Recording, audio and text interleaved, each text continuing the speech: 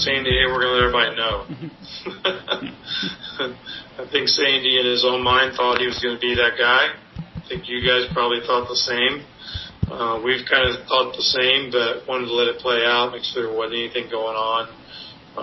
It was just kind of got to that point where it's like, no reason to hold any kind of news like that we kind of made that decision. Hello, everyone, and welcome to the latest episode of Fish Bites, the Miami Herald's Miami Marlins podcast. Now also a weekly segment on Slam Radio's Miami Herald Sports Hour on Sirius XM. I'm Jordan McPherson, joined once again by Andre Fernandez. How are you doing, Dre? Hanging in there, man. Enjoying the March Madness while covering baseball with you. I mean, is Oral Roberts going to win the national title? Well, I mean, they beat the mighty Florida Gators. I'm sorry, I can't even say that with a straight face. But mighty. No. But I mean, Oral Roberts has been doing great. You can't count out the mighty Sister Jeans. I mean, Loyola has been doing fantastic out there. Yeah, Loyola. You know what? And I told my wife this while I was watching the game the other day. I think Loyola is taking those first steps like Gonzaga did. Remember when Gonzaga was still the underdog that would beat it? They'd show up every year in the tournament. They get to like the Sweet 16. They were always like a 10, 12 seed. Then a few years later, it's like, no, okay, Gonzaga's good enough to be like a 6-7. Then they were good enough to be like a 3-4. And then finally now they're this monster team that everybody's penciling in to win it all. But Loyola could be that next Gonzaga program that does this consistently for a few years and becomes, the next Cinderella team that turns into a juggernaut. You never know. Yeah, and speaking of Cinderella team that hopes to be a juggernaut, that kind of transitions into that team that we've been covering for the entire time of this podcast and beyond that with the Marlins. Yeah. We have 1 week left of spring training. Opening day, we're inside 10 days from opening day, and there's still a lot of unknown left with the Marlins as we get into these final days. We'll get into those unknowns in a second, but let's start off with the news that we knew was going to be inevitable, but they finally decided to make it official. Good old Sandy Alcantara is the Miami Marlins opening day starter for April 1st. He'll go up against Tyler Glasnow, second consecutive year as the opening day starter. Dre, just your thoughts on the Sandman taking on the role that we all knew he was going to be taking on. Yeah, I mean, it was obvious, I think, from the beginning, and like Mattingly said, they just wanted to. I mean, it's also, how it is. They want to make sure make sure there's no injuries or anything happens before opening day. But you knew it was going to be Sandy. I mean, he's their workhorse. I mean, he's already pitched close to 200 innings before. He's, got, if you look at him, it's not just the velo, but like everything that he's been able to do to refine his pitches. I mean, this is a true 4-pitch guy now that you can put out there. And it's funny because that term gets thrown around a lot. You see it a lot on scouting reports, like, oh, this guy has, a great fastball coupled with the slider, the curve, the change, all that. But is he throwing those pitches with, are they quality pitches? Are they plus pitches? It's getting to the point with Sandy where those are all quality pitches now. And that mix, and then his experience now and the way he's been able to use them and sequence them and everything, like he's starting to look like a true starting pitcher that can last for a few years in this league. And I think that's the one guy in that rotation that you really point to and say, okay, he looks like a long-term piece, and that he looks like a guy that can be that type of frontline pitcher in your rotation. I mean, obviously you got all the talent coming in behind them, six, those of the world and such, but it's no surprise that he is spearheading it right now, and they're going to ride him as far as the pitching goes this season. And you mentioned just his pitch mix, and when we were talking just behind the scenes a few weeks ago, before we got Mel Stoudemire Jr., it was talking about just the go-to pitch for guys. I mean, obviously Sixto has the changeup, which they feel like is his best pitch, even with the fastball. Braxton Garrett has his curveball. Yep. Yada, yada, yada. Trevor has the slider. Trevor has the slider. And we were trying to think of, if we had to pinpoint one pitch from Sandy, which would it be? And we really couldn't. It was just to the point where it's like we see every pitch he has, from the four-seam to the sinker to the slider to the changeup, and even the curveball when he throws it to lefties. He finds a way to throw them all well, but not to the point where you have to say, okay, you have to watch out for this specific pitch. And Right. that really, I feel like, separates him more from the rest of the guys. And it's good. It disguises that from hitters too. So you don't you don't kind of zone in on one particular offering. But I always looked at the sinker with him as a quality one that would kind of, determine his success. But the fact that he's raised the level of each of his other pitches is huge, because now, again, he could be harder to figure out, for hitters out there, keeps guys off balance better. And the usage of it, like if he's in a jam, if he's behind an account, he can go to more than just one and pull himself out of situations. And as we know, he's the lord of the double play. So he's great at getting those to get out of jams, and he's going to continue to be this season. Yeah, and like I said, we talked with Mel Stottlemyre Jr. a couple weeks ago before the decision was actually made, and he was asked specifically about where he's seen growth from Sandy, and he said that Sandy, from the mental side, was just the term that's been used for the last year and a half now, of him being more aggressive and him hunting the strike zone more and finding, to use the phrase, he wants to know what his first pitch strike count is the next day after he throws an outing. Mel talked for a couple minutes and just praised Sandy. I'm going to let him explain what he's seen from Sandy since he got here a few years ago. Yeah, I think we've all looked at Sandy and has seen the really good stuff, and to where maybe the performance hasn't matched that stuff. And I know I made, when I first laid my eyes on him, made the bold statement and talking about guys' stuff and getting them to a point to where it becomes usable. So if you look at what he did last year, we upped his percentage of his sinkers and tried to get him to believe in his sinker and get it in the zone, his willingness to get hidden counts. So, that conversation, it never went away between Sandy and I, and just trying to get him to believe in that. But I remember the last game that he pitched, I think it was in Philadelphia 2 years ago, where he threw 70-something sinkers. He went deep in the game, in and out of at-bats, and I played that game for him over and over and over again in the offseason, in hoping that he could buy into that. And his walks went down last year. It's the same stuff. Walks went down, strikeouts went up, pitches per inning went down. He got deep in games.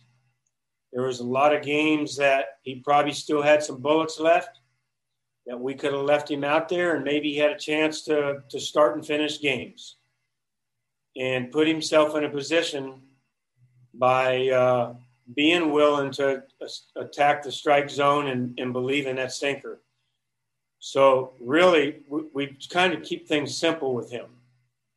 And when I had Max Scherzer, all Max focused on was getting first pitch strikes. And it's something that Sandy and I have talked about, and he wants to know, the next day what his first pitch strikes were. So pay attention to that. That's something that he's focused on. And, getting guys in the swing mode so that they could swing at his other stuff, not painting himself into bad corners, and always working deep counts, trying to get back into a count. So I'm hope he's overcoming some of that stuff. This spring, I watched his previous springs. He's in a lot better spot with himself and really knowing where he needs to go when he gets sidetracked, and they all get sidetracked. And now, here are Marlins manager Don Mattingly and pitcher Sandy Alcantara giving their perspectives on where Alcantara has grown the most over the past 2+ years. Yeah, I think, when he first came over, he was just didn't really have his routines and his work. And we've kind of pushed him to do all phases of what a starting frontline pitcher looks like, from his work in between outings, his with his bullpens, his physical work as far as training, lifting, his study work, and just kind of developing that where he, knows what he wants to do with guys. So he's kind of just over these last couple of years just kind of kept growing and kept getting better. And Sandy doesn't have to say a word.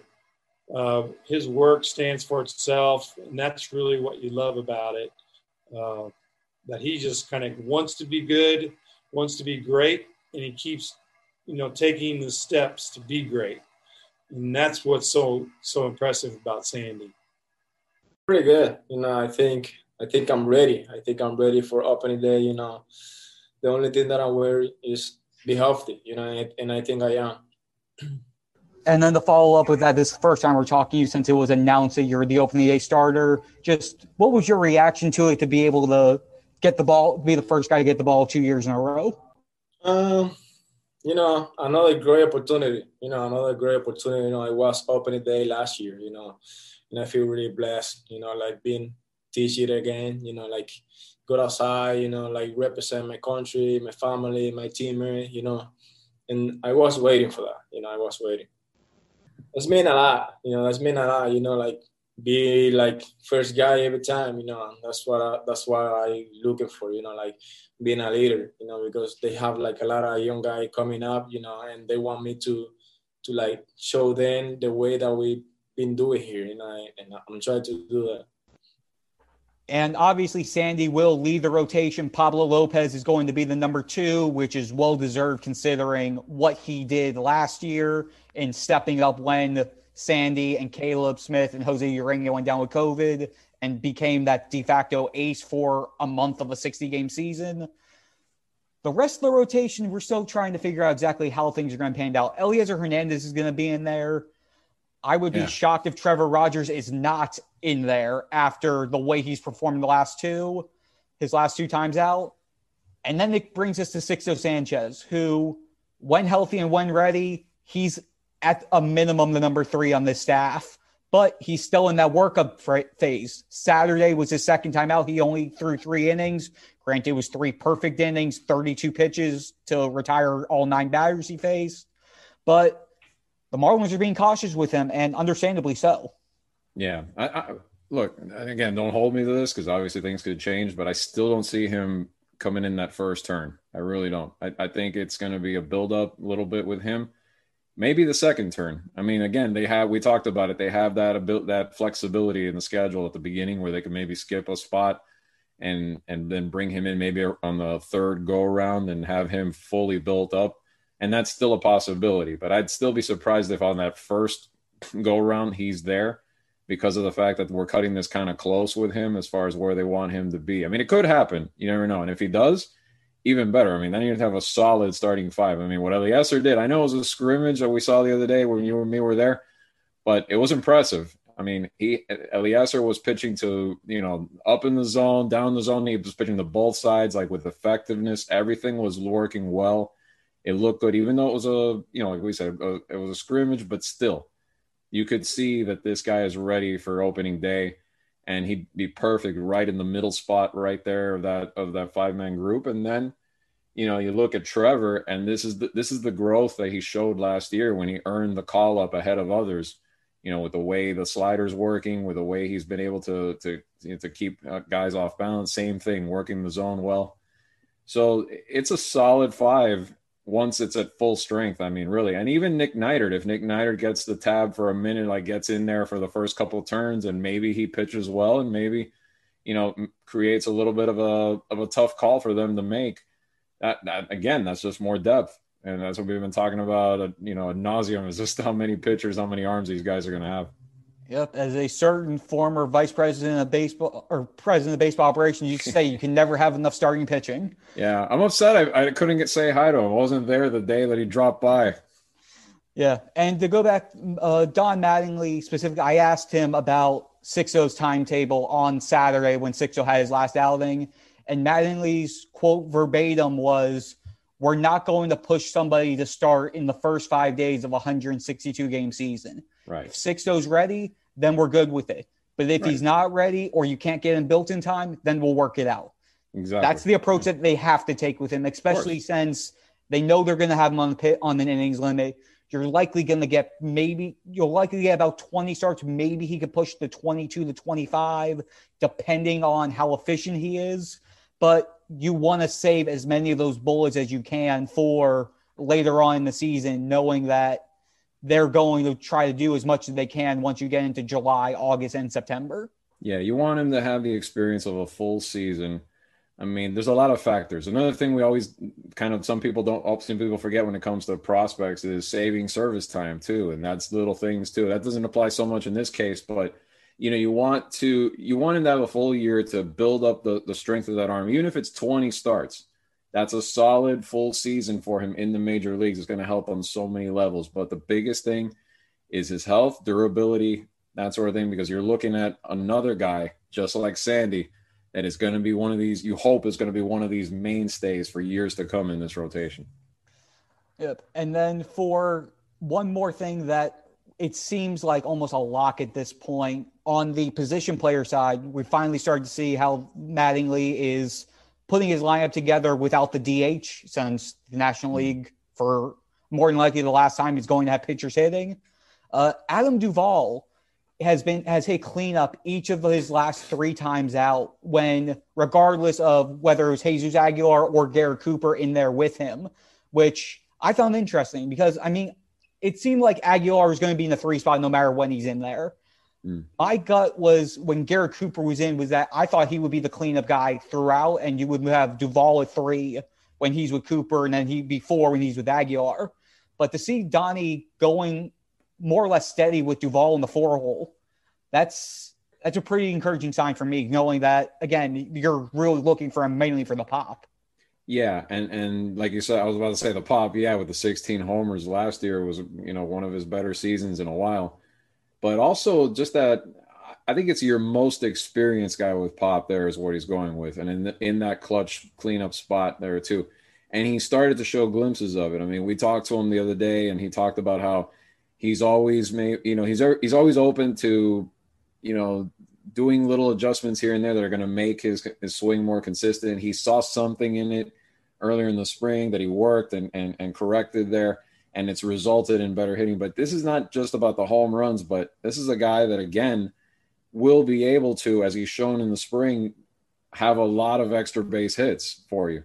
He's gonna give you, that slugging. He's gonna be that guy that really drives in a lot. He's gonna come in. He's gonna be able to maybe, if you got him in there with 2 on, 2 out, he might be able to drive those 2 runs in. Get one. Marlins Park, still as big as it is. Maybe drive those balls into the gap and just make things happen. Run production. And I think when you get a veteran like him with his savvy, I mean, I think that's valuable enough for it. I think that's why they're trusting him in that number 4 spot. It's going to be interesting to see if he can replicate some of the power he had last season consistently. Yeah. And now we're going to have Adam Duvall explain from himself just his progression this spring and what he's trying to do before opening day. And after that, we're going to take a quick break. And then once we come back on the second half of the show, we'll talk about just the questions that still need to be answered over these last 7 or so days of camp. So we will be right back. There's a couple things that I've changed about my routine, getting ready for the game, and a couple things that I've been working on and that I wanted to clean up with my swing and the moves that I was making, based on the video from the game feed. So, there's, like I said, I'm always working on something. I enjoy watching film from the game and seeing what I did well and what I did wrong, and trying to clean up those moves so that I can be more crisp, and that's the goal.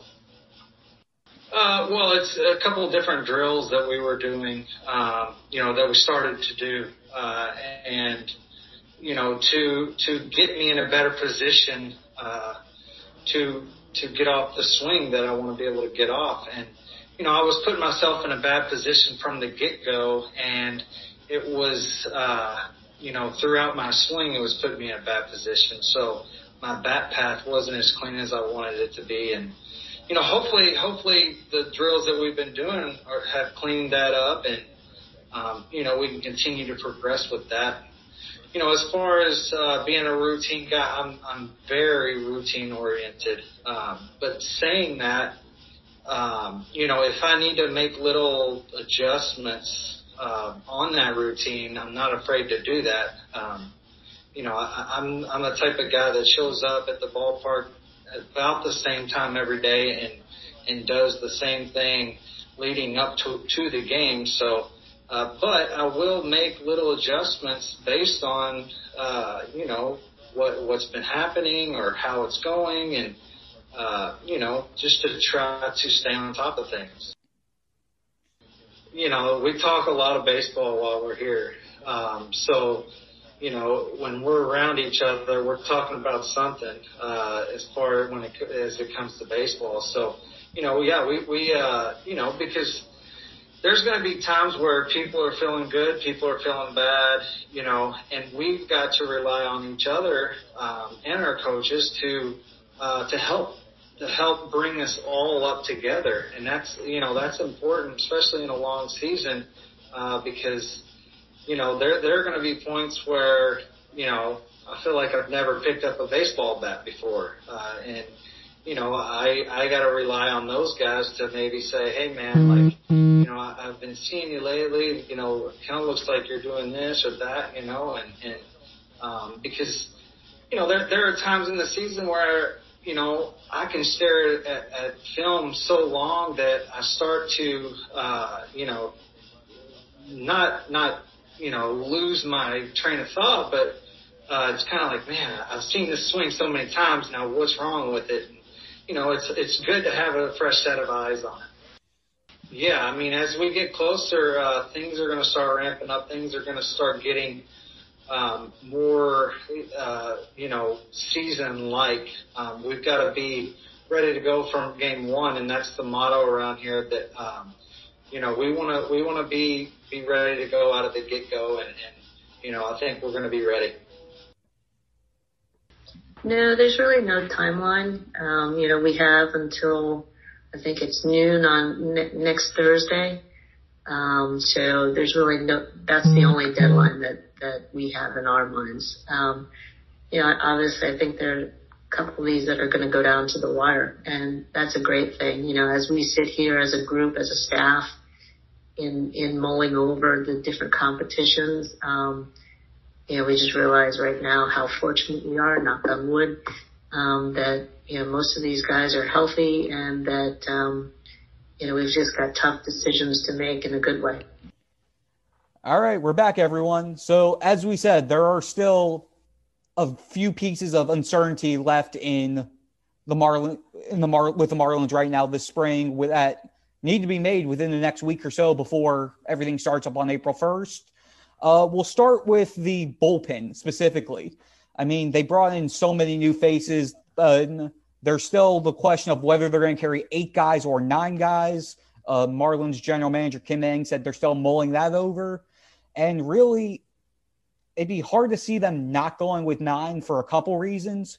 One is just the uncertainty of how your starting pitchers are going to be early in terms of how many innings they're going to be throwing, and you're not wanting to overtax your bullpen early.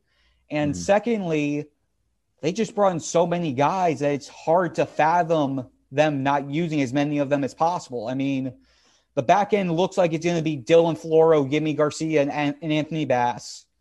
You have John Curtis, who you brought in, Adam Simber, who they brought in, Ross Detweiler, who they brought in, Paul Campbell, who's a Rule 5 pick, Zach Pop, who's a Rule 5 pick, Pop, who has really impressed me from the start, I might add. And then you still have James Hoyt and Richard Blyer. That's 10 guys who feasibly could be in there for either 8 or 9 spots.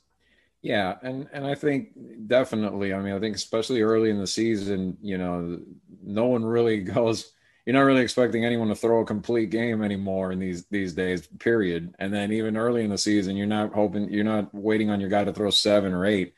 So the bullpen is going to get a lot of usage early on, I think. And then that's why I think the 9th guy does make sense, like you said.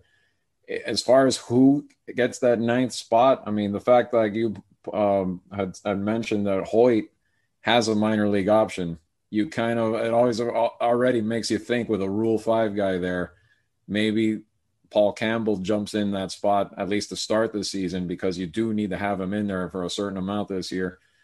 And, as far as the entire group, I mean, I think they are going to get a lot of usage. I mean, there could be injuries too. I mean, Pop has looked good.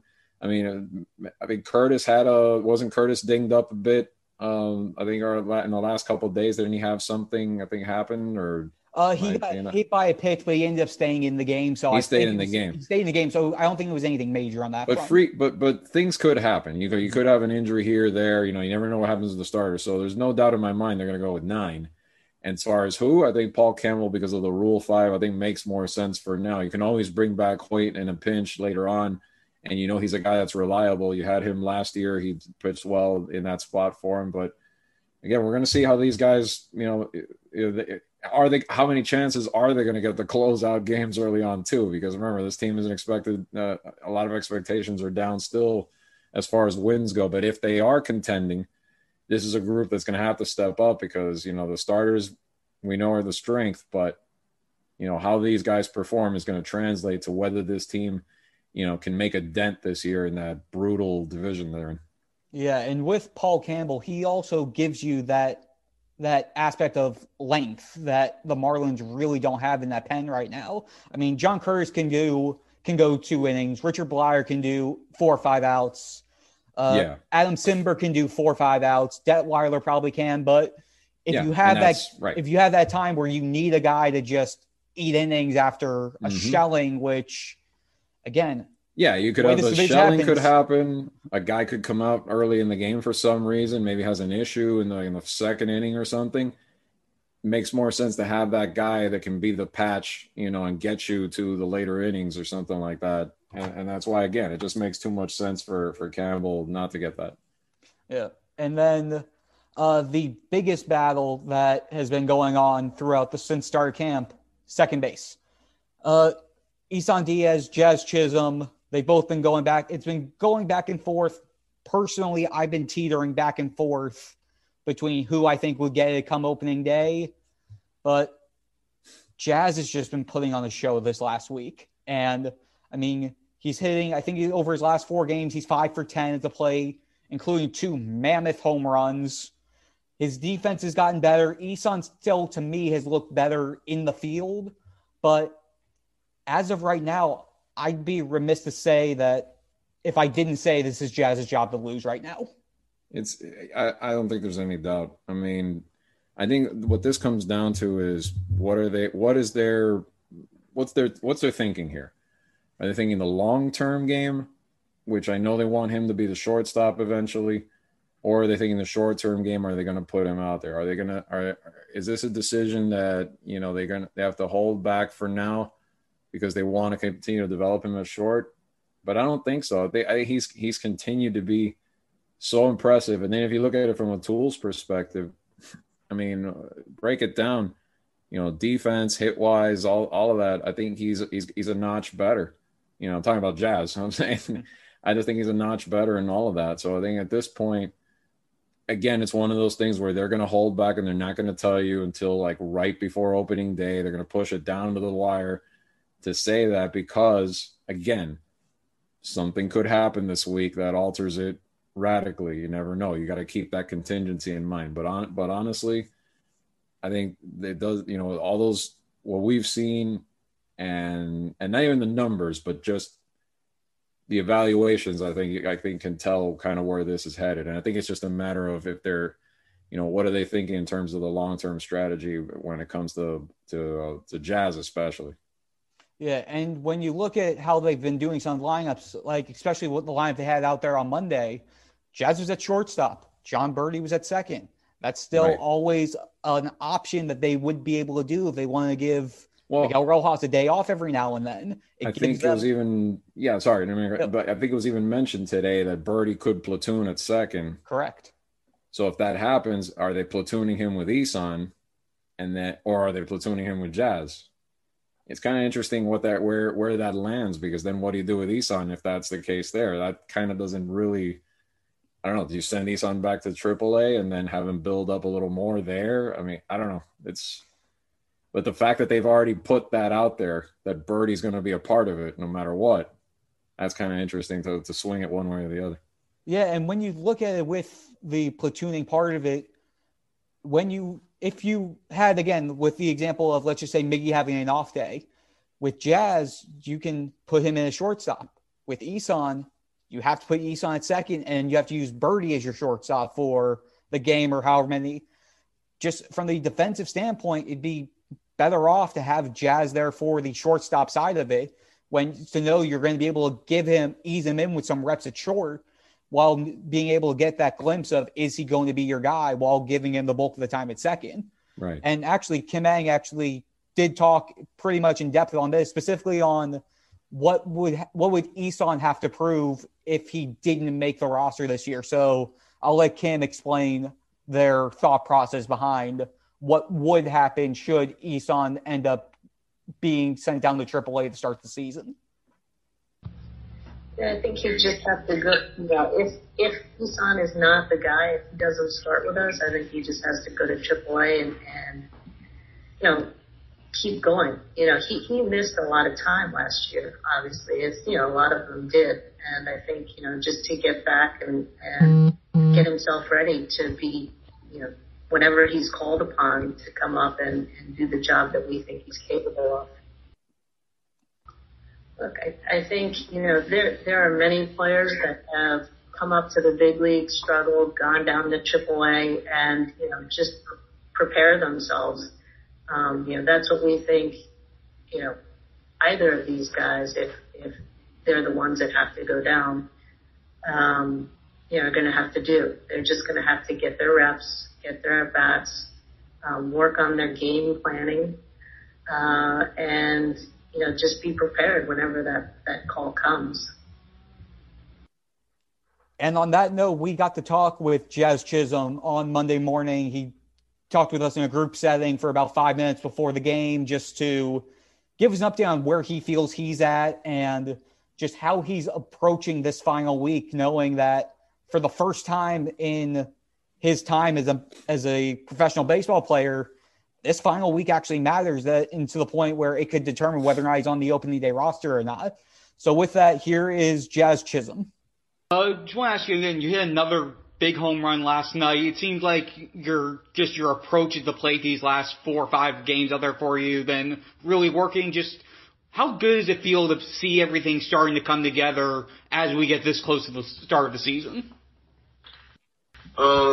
Just like I said before, earlier in a couple of interviews earlier, me and a couple of the hitting coaches was talking, and earlier in camp I was working from the ground up, and now I feel a little bit more loose and more comfortable at the plate to start letting it loose. Christina? Good morning, Jazz. Just curious, where do you think you can see still the biggest growth in your game? Definitely I'll still be at the plate, I'm still young, but definitely at the plate, you have to make adjustments every day at the plate. That's always the hardest part of this game is hitting, so it's still going to be the biggest part of the game to grow in every year. So I would say hitting, but all around I would always work on all of my game. Mitch. Hi, Jazz. I know that you'd like to be in the opening day starting lineup, on April the 1st. Do you feel that you have done enough to win the job at this point?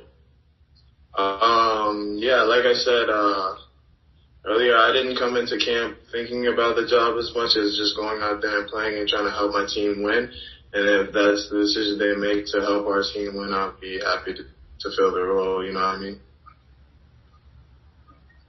Thank you. Ethan. Thanks, Jason. Yeah, just bouncing off that question, Jazz, week left, what's the one thing you think you have to do to really assert yourself and say, I'm the guy?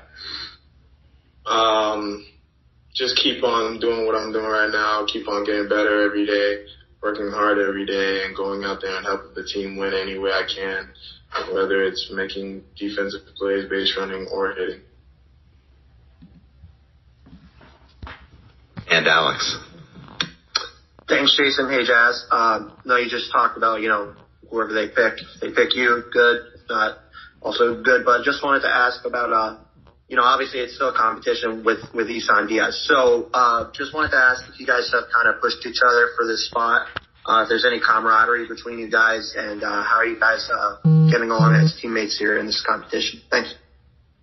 Me and Isan have known each other since 2015 because we were both with the Diamondbacks in 2015 until he got traded over.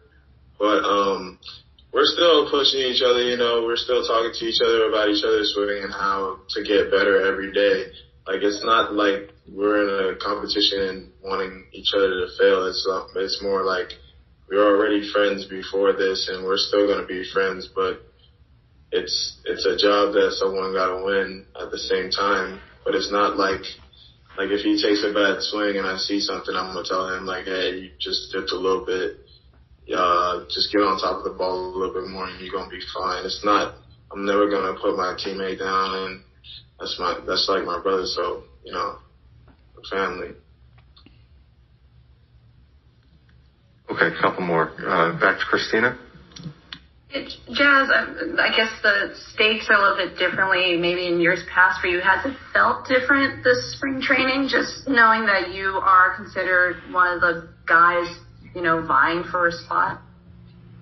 Not really. Like I said, I haven't really been thinking about the competition. I've just been going out there, trying to get better every day and work my hardest to be the best player that I can be out there. So that's not really been going through my mind, and I've just been going out there to be myself every day. Okay, Craig? Thanks, Jason. Jazz, it's not completely unheard of to have no AAA at-bats before coming to the big leagues. You certainly saw some of that last year. Do you feel that you are ready right now to be an everyday player in the major leagues? Yes, I do feel like I'm ready to be an everyday player in the big leagues. There's a lot. It's not, I can't say a lot, but there's been many guys that haven't had a AAA at bat and played in the big leagues. And I feel like why can't I be one of them? I feel like I'm ready to play and ready to go whenever they tell me to go. Thanks, Jazz. Okay. And on that note, that's going to conclude this week's episode of Fish Bites. When we come back next week, it'll be our opening day preview. Season's almost here, Dre. Can you believe it? Almost. Getting there. Almost getting there. It's so glad because it's been such a rough, year and everything. So it's good to kind of get a little more normalcy again. We're seeing it all around sports. The NFL draft is going to be in person. There's going to be fans at the stadium. Not a lot, but keep your jokes to yourselves on that one. But yeah, I think it's just to have baseball again and in a little bit more of a normal, real setting is going to be fun. Yeah, definitely. And with that limited capacity, it's 25%. The Marlins have said opening day is sold out, but tickets are still available for games throughout the first 3 months. That's all they've opened up for. Their hope is that by the end of 3 months, April, May, June. So after June going into July, again, having to count here, they're hoping that the situation with the COVID pandemic will be eased up enough that they could hopefully expand it out to more than 25%. So we'll keep you updated on that as everything goes along. Don't feel bad about counting months. At least you know what day of the week it is. That is very debatable, Andre. We will have to have that conversation another time. But on that note, we're falling off the rails here. So thanks so much for listening, everyone, and we'll be back again next week.